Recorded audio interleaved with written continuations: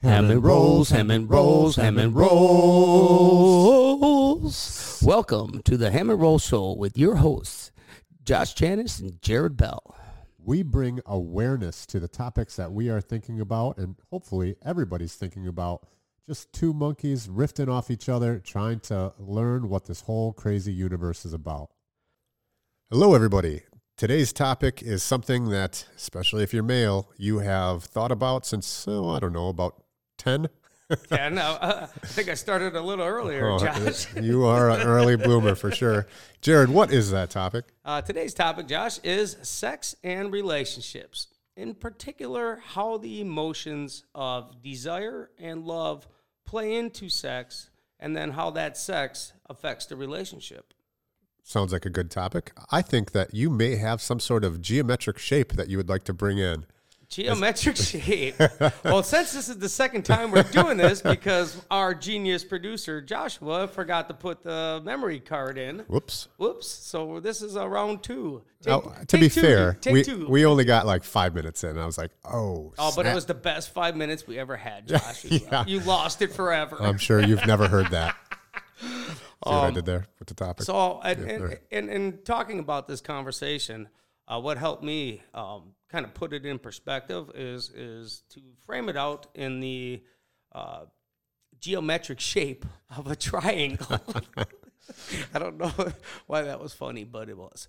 But let's say you got a triangle, and you take the bottom corner and you have desire. You take the bottom other corner and you have love. And they kind of lead up to sex. So really, it's almost like this sex triangle, Josh. I don't know if we're mature enough to have a discussion on sex. I didn't have that joke last time. Yeah. But now let's say there's a bunch of stuff in the middle that affects it. But if you look at sex, it's a component to relationships that is obviously very important and affects the relationships. Relationships being one of those things that we agree that is built into the DNA of the human being. It's something that we need. It's something that we need to nourish and develop and take care of, because it helps create that happiness within our lives. Yes, and so this is about where we stopped last time. And what I was saying, or my thought is, we are taking this as two men, and we look at sex perhaps in a similar way, but it's from a male perspective. I do know somebody that's very close to me, especially, that doesn't view sex in the same way. They don't necessarily have that. It's not a geometric shape of a triangle. It's more of a line. They use that, like, sex is part of love in a relationship. It's not just go out and have random sex because you desire that. That's interesting, Josh, because there's someone in my life also very close to me that has very similar views. And my guess is they're both women. Yes, they are. They are definitely women.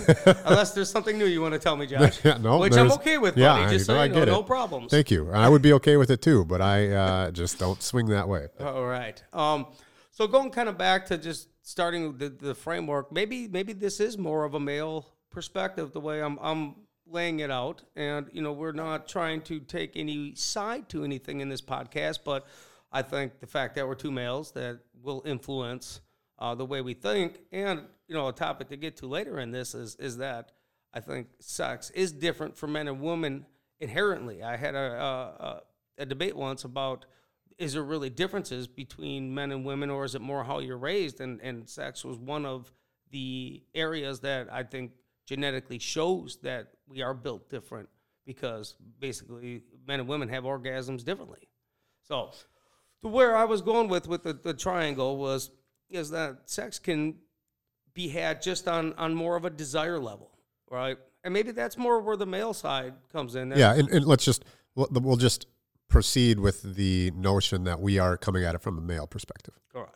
And then you can have sex more on the love side, called romantic, right? So there's almost like two variations of sex, one being more desire, animalistic driven, and one being more romantic, emotional, love feeling driven. And then that you kind of bounce between that spectrum of maybe, that it sways one way, one side, sways, some the other way a different time. But how do you kind of keep that right balance within a relationship and making sure that you're nourishing that side? And yeah. Well, let's talk about a popular narrative that's regarding what you're saying. So, a popular narrative in science is that women view sex. So everything goes back to procreation, and women want to, because they have different bodily time frames, they want to have a family and then settle down, and then they want something to help protect that family and become a family nucleus, and that's why they're more prone to. Again, this is a narrative. I've read this, but not saying that it's true or not true. They're more prone to wanting individual relationships, whereas men have seeds that can be planted all over for an extended period of time. They don't have the same necessity, so therefore, it's not built into them that they have the same family nucleus. They can spread their seed like Genghis Khan if they want. And to that point, where I was going is that from what I've read is that men can have orgasms more just on the desire side without the love, where women they have a desire side. It's not like it's not there, but they need that love component to assist with, hitting the target here, Josh. Well, again, we're talking about generalizations, and I was trying to display an evolutionary reason for what we're saying. Comes from it, though. I think like that instinct side is because look, if you didn't have the desire and you had to have love with it, you wouldn't be able to go be Genghis Khan and spread it, because you would have to have two components. Right. Oh, maybe that's part of it. Maybe it's not. I don't know. I'm sure people are smarter than us on this one. To be fair, I'm sure there's people that are smarter than us on every topic. Even the things that I consider myself an expert at, there are higher experts at certain things. Anyway, I digress. So I'm guessing that you have a trigger that brought this idea, and the reason that we're talking about this. Is there a story that you wanted to talk about? Nothing I'd like to talk about personally, for the fear of getting beat. Okay. All right. You heard that here first, listeners. He has a very physical relationship at home. But, let's put it into a context of a scenario where that might come into play. So let's say a guy is just being a guy, where his type of sex that he's having is more just desire driven, right? And let's say wake up in the morning, it's not really about who it is, right? It's just about getting the job done.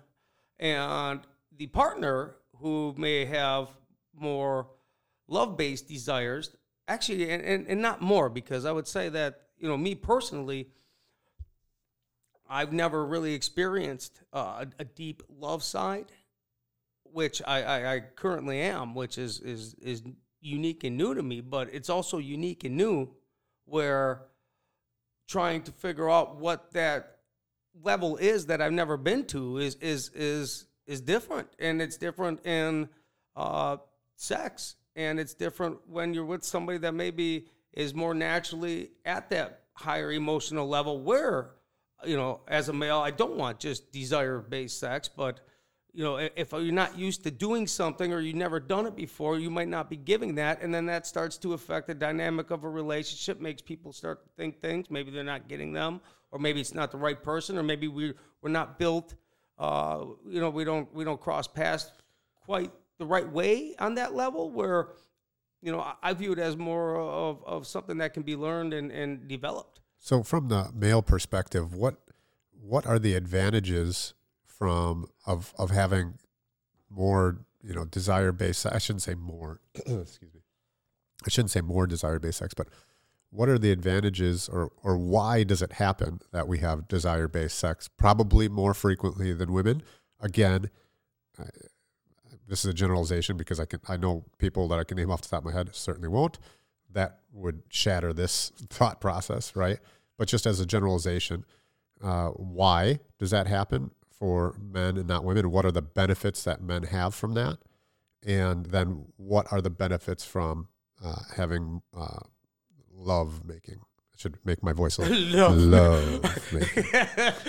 What are the benefits of love making? Somehow when you do it, I get, it sucks back in my body. Yeah. I'm not going to comment It's pretty, on what happens to your body when I say that.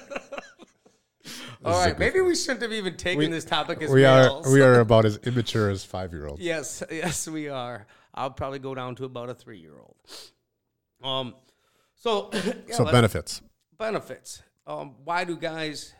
Let's say, why would a guy be okay? Here, would this be a way to say why would a guy be okay with more desire-based sex, where a woman might want more love-based sex, knowing that they both want some of each, right? There's not a one-sided deal, but if you're gonna just put on an average, yeah, I think we've beat that horse. We're two guys coming at it from a specific angle, and we understand that there are. So why is that? Yeah, why? I mean, you can go back to what you said, right? Kind of the way that, let's say, human being, or actually any animal. Megan's trying to pick her keys up. Yeah. Be really quiet. Our studio audience is trying to be very quiet. We just lost our studio audience already. Good gulps, eh? Well, see you later. So, why would that be? If it is true, why would that be? What would be the argument for that? And I would say that one would be, like you stated, it's almost naturally built into procreation of a male and a female's role, where one is more of a caregiver and one is more of a spreader. I don't know if Ma Bell's going to be able to listen to this one at the end. I don't know if I'm going to be able to listen to this one. So what you're saying is that, so the narrative that I put forth is part of the reason. More of a question is like, don't we have we have nature versus nurture, right? There's a genetic bias, perhaps. But don't we have a personal responsibility? Like, have you ever asked yourself, why is it that I want to, have random sex with many people instead of settling down with one person? Like I know you can train yourself to do it. That's a certainty. But what is it? What is it that makes some people not want to do that? Yeah, is it fear of expressing? Is it fear of getting hurt in love, in a desire relationship? It just happens, and it's less done. Strings attached. Yeah, it's done in 10 seconds. No, I wouldn't say, because just let that 10-second one go. I wouldn't say, in my opinion, maybe that plays, and I think all these things that we're going to talk about probably play some role. But from my end, I was seeking more of a love-based relationship, which would include love-based sex, where if desire has been the majority of my life, I realized there was a higher level to seek in relationships, and that includes, sex, obviously. So I wouldn't say that it's just that a male prefers desire because they're scared of love. So maybe that does play in, certain times, I would say, but I wouldn't say that was like a core rooted. I would almost go with that might be more learned than it is natural. Sure. I agree with that, but I from my biased opinion, it seems more natural that men do want to have sex with random women more often than women want to have sex with random men. I agree. So why? Yeah. And again, I think there is some genetic reason that we've already explained, but there's also got to be some personal or cultural issues in there. And I mean, let's. That's why I would say the learn side. I agree. Yeah, let's go with that. Yeah, let's take Native Americans as an example. There's quite a few Native American cultures that you would have sex with any of the women, and any children that came up were raised by the tribe. So, obviously they have the mother, but the tribe would. And obviously there is a father still, but you had a relationship that everybody helped take care of the child. I read a really interesting story once, or article about going back to that form in modern day of having more of call it the caregiver, community-based family, or not community-based, but what was the word you just said? Tribe? Tribe, yeah, but more of a tribe. Yeah, feel. community-based work. Yeah. Yeah. So that, I mean, just even looking at it from a modern perspective and when you have dedicated roles and things like that, I think that plays a lot. Not necessarily that's kind of just we're getting off topic a bit here, but Well, I think we're trying to explain the cultural responsibility. So we know that there's, again, I don't want to use no because I don't know if I 100% believe that narrative or the reasoning behind it. I think sometimes we try to explain things, but let's just take that as fact for the sake of this conversation. So we know a genetic piece, and we also know that it's not just nature. There is a nurture part, and so I think we need to dive into some of the other cultures that have looked at this in a different way. let's look at I would say rap music, especially maybe back 10, 20 years ago, a cultural dynamic that could have influenced the male perspective in this, and maybe the female, I guess I would say the female also, where it was, I would say the roles were defined more as male dominant, power and sex driven as being a target to life versus, let's say, going after power and I won't say the other word because Ma Bell might listen to this. So power and ladies. Oh, I thought you meant money. No, I was going for yeah. We won't say that one here. Could have just said women, yeah. Yeah, power and women over love, right? Why did you have to say a P word? I don't know. In fact, I wouldn't even think of that. I'd think of bitches, right? Like that. No, I thought that rhymed really good. Oh my God. It's an alliteration. It doesn't rhyme. Whatever. Now I'm getting grammatically corrected. Oh my God. All right, so power in women could be something that men seek versus, let's say, if you were taught to seek power in women versus taught to seek love, what would that do in what we're talking about, right? Of how you have sex in a relationship. Yeah. So culture certainly does play a role in it, and I'm trying to think back in I'm going back in my mental library of thinking about matriarchal cultures and how they viewed sex. Can we think of a world where, well, I can think of a fantasy novel that I read, The Name of the Wind, where they have this is fantasy, but it's worth a discussion. They have a tribe of people that are women that are excellent fighters, and they are promiscuous, as they believe that, hey, we want to have sex as well, and so we have sex with whoever, and if a baby does come, again, the tribe helps take care of it. It's not just an individual. It's not just up to one woman. And I think maybe, as I say this, perhaps that would balance things out as far as desire versus love type of sex, is if the consequence wasn't just up to a single mother, the consequence was up to a community, and they looked at that as an expansion or a benefit to their community or tribe. I just had so many thoughts go through my head when you said that. Were any of them related to what we're talking about? No, I was just I was thinking about sex. Yeah. I got a snort out of me. I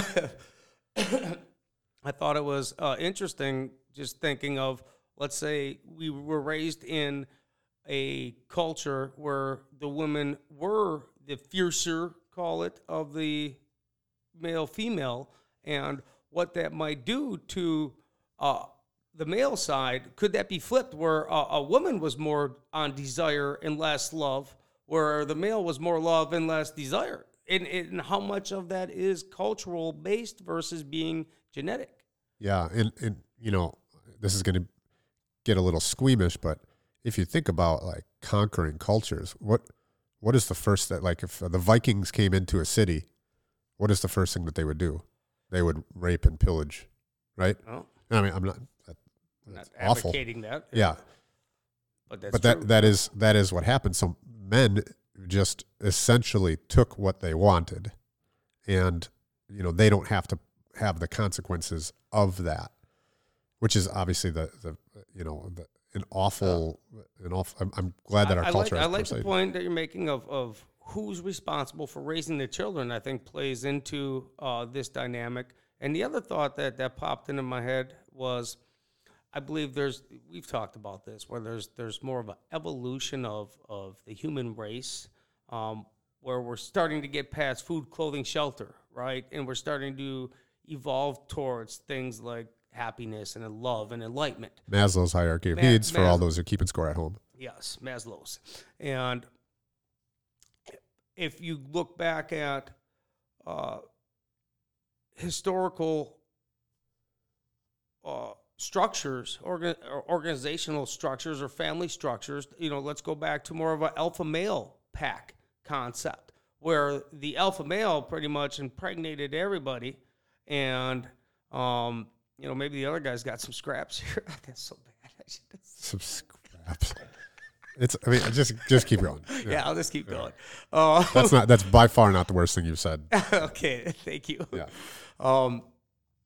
But now, where was I going with that? So there was that more dominant, but as we evolve, right, as we learn about happiness and love, and we're able to take time out of our days to invest in creating that into our being and who we are, then does that change the dynamic of that spectrum between desire and love, let's say on average as a human race, where now we're moving up the spectrum towards love?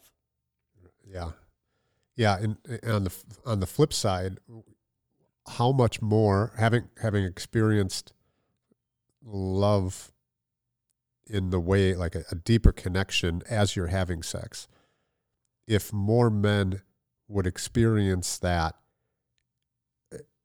when they're 14, 16, 18, whenever they're having their first sexual experiences, if they did wait for that, would that also change the spectrum of desire? Is there a reason to wait for sex until you're married? Was that not necessarily based on, call it religious design, but more of basic instinct design, because then you're able to reach a higher level of that relationship? And speaking from my personal life, I believe, I spent most of my life focused on business and achieving goals, and where I was always putting off getting to higher level relationships and things, as that's gonna come next. That's gonna come next. And then when I finally decided that, hey, I'm gonna start really investing my thoughts and my reflections and my actions into achieving a higher level, then it brings in this whole dynamic of sex where, imagine if you really never made love before, right? If all you did is have sex. Yeah, you wouldn't. You don't know what you don't know. You don't even know what you don't know. Right. Yeah. And so that's what I'm referring to. What that does over as a culture over time and decades. Exactly. So if everybody did wait until marriage, and everybody's marriage was full of love, yeah. I'm just gonna laugh at it. Then we might have a different conversation, right? It might not be desire. I think the way that as this conversation is forming, it's almost like desire. So when we're talking about sex, the desire side is like a donut, right? Like you can eat a bunch of donuts. Donuts are good at certain points, but realistically, donuts aren't as good for your body as a nice healthy meal with your apples, whatever, right? Apples, broccoli, salads, right? Like, or just a healthy meal, right? The donuts can be fun to eat. They give you that sugar spike that, come on. Donuts are fun to eat. You are. I enjoy eating a good donut, especially a Long John. You know what I'm saying? Wow. All right. Anyway, but I think, do you get the analogy that I'm putting forward, where you don't, if all you had to eat were donuts, eventually that would be bad for you. It'd be bad for you. And what if you never knew about the apple? Or how you could feel after eating it. After how and being, that's interesting because of how aware I have become of the different foods I eat and how it affects my body, my mood, my energy, affects everything. If I wasn't aware of that, which I wasn't at one point in time, it didn't help change anything. So if you're not aware of, if all you know is desire sex. Yeah. So I think we're getting somewhere as far as the cultural side of what is actually driving this desire-based sex. And I think you hit on it a little bit with not just rap music, but almost any type of music. Like I can think of heavy country metals. songs. God, right. think about hair bands back in the 80s. I just grew up listening to rap. All they talked about was promiscuous sex and kicking chicks out the window and having another one. Disco, I mean, those are just cultural things that's really pushing sugar, right? I mean, that's what they're doing. They're pushing sugar. That's it. If culture was pushing the apples, how big of an and here is apple better than donut or is it? Look, is it everything in moderation, including moderation? Little donut, maybe a couple more apples. Right. And donuts. And what we haven't talked about at all is the fact that you can have a well-balanced meal and have a donut for dessert. The problem with that is that it seems that most women are worried about the donut taking up too much dietary resources. That was good. Right? Like they're like, no. We have this healthy meal. Why are we doing anything else? We don't need anything else. This donut isn't providing us any nutrition, right? But sometimes a donut provides a little bit of that was an enjoyable meal, and now there's a benefit to enjoying a good donut. Well, just a mental relax, right? Not that it's all the time. You shouldn't have donuts all the time after every meal, but it does take up some dietary resources. You have enough donuts and you get a backup, and it's hard to poop. And I'm really expressing this analogy, yes. but I think it's a good one. If we had more of a culture that was more about love and eating healthy, I wonder if there would be some sort of a switch where women wouldn't mind the occasional donut. I think you are correct, and I think to look at it from the other way is maybe women need to realize too that there is that need for a donut, and that donut can be shaped in the form of an apple, all right? but you still need going on the spectrum. Let's say if I just had all love-based sexual relations, I would have a natural drive for kind of that desire-based sex too, and needing to find that balance in the relationship of when it's better to, or not better, but when you can lead more in one way and maybe give a little bit the other way. And not to say that there's not desire in love-based sex making, right? Or that's love-based sex making. Okay, I had a great analogy and I just kind of shit the bed there. But there is there is desire. It's a different level. It's a different everything, right? And so it's not to say that there isn't desire in that. So, with a minute and a half left of the podcast, I say that obvious that probably people were screaming at beforehand. It's not to say that there is not desire. It's something that what we're talking about is like specific, like a one night stand type of thing, or I've never done this, or that, or whatever the case may be. But right? you can find that way to do it, and with your partner in a love based also. I think you can Yes. fulfill that need, and that's here. Let's wrap up. I mean, we got a couple seconds here. Interesting topic. We could have gone forever on this one. I think this is the podcast that could have had Viagra. Could have gone forever. All right, shut up now, Josh. takeaway that I think is most important and valuable to me is that being able to, when there are challenges in a relationship that revolve around sex, having some type of framework, not saying one is better than the other, but being able to use that to find what's right for you. Because remember, there's really no right or wrong, right? It's what's right for you. And having the ability to, okay, there's this desire thing and this love thing, and then finding what that is for each partner gives you some kind of a basis to go off of, and being able to use that to create good, healthy sex, which leads to, I think, a major component to a good, healthy relationship. Well said, Jared.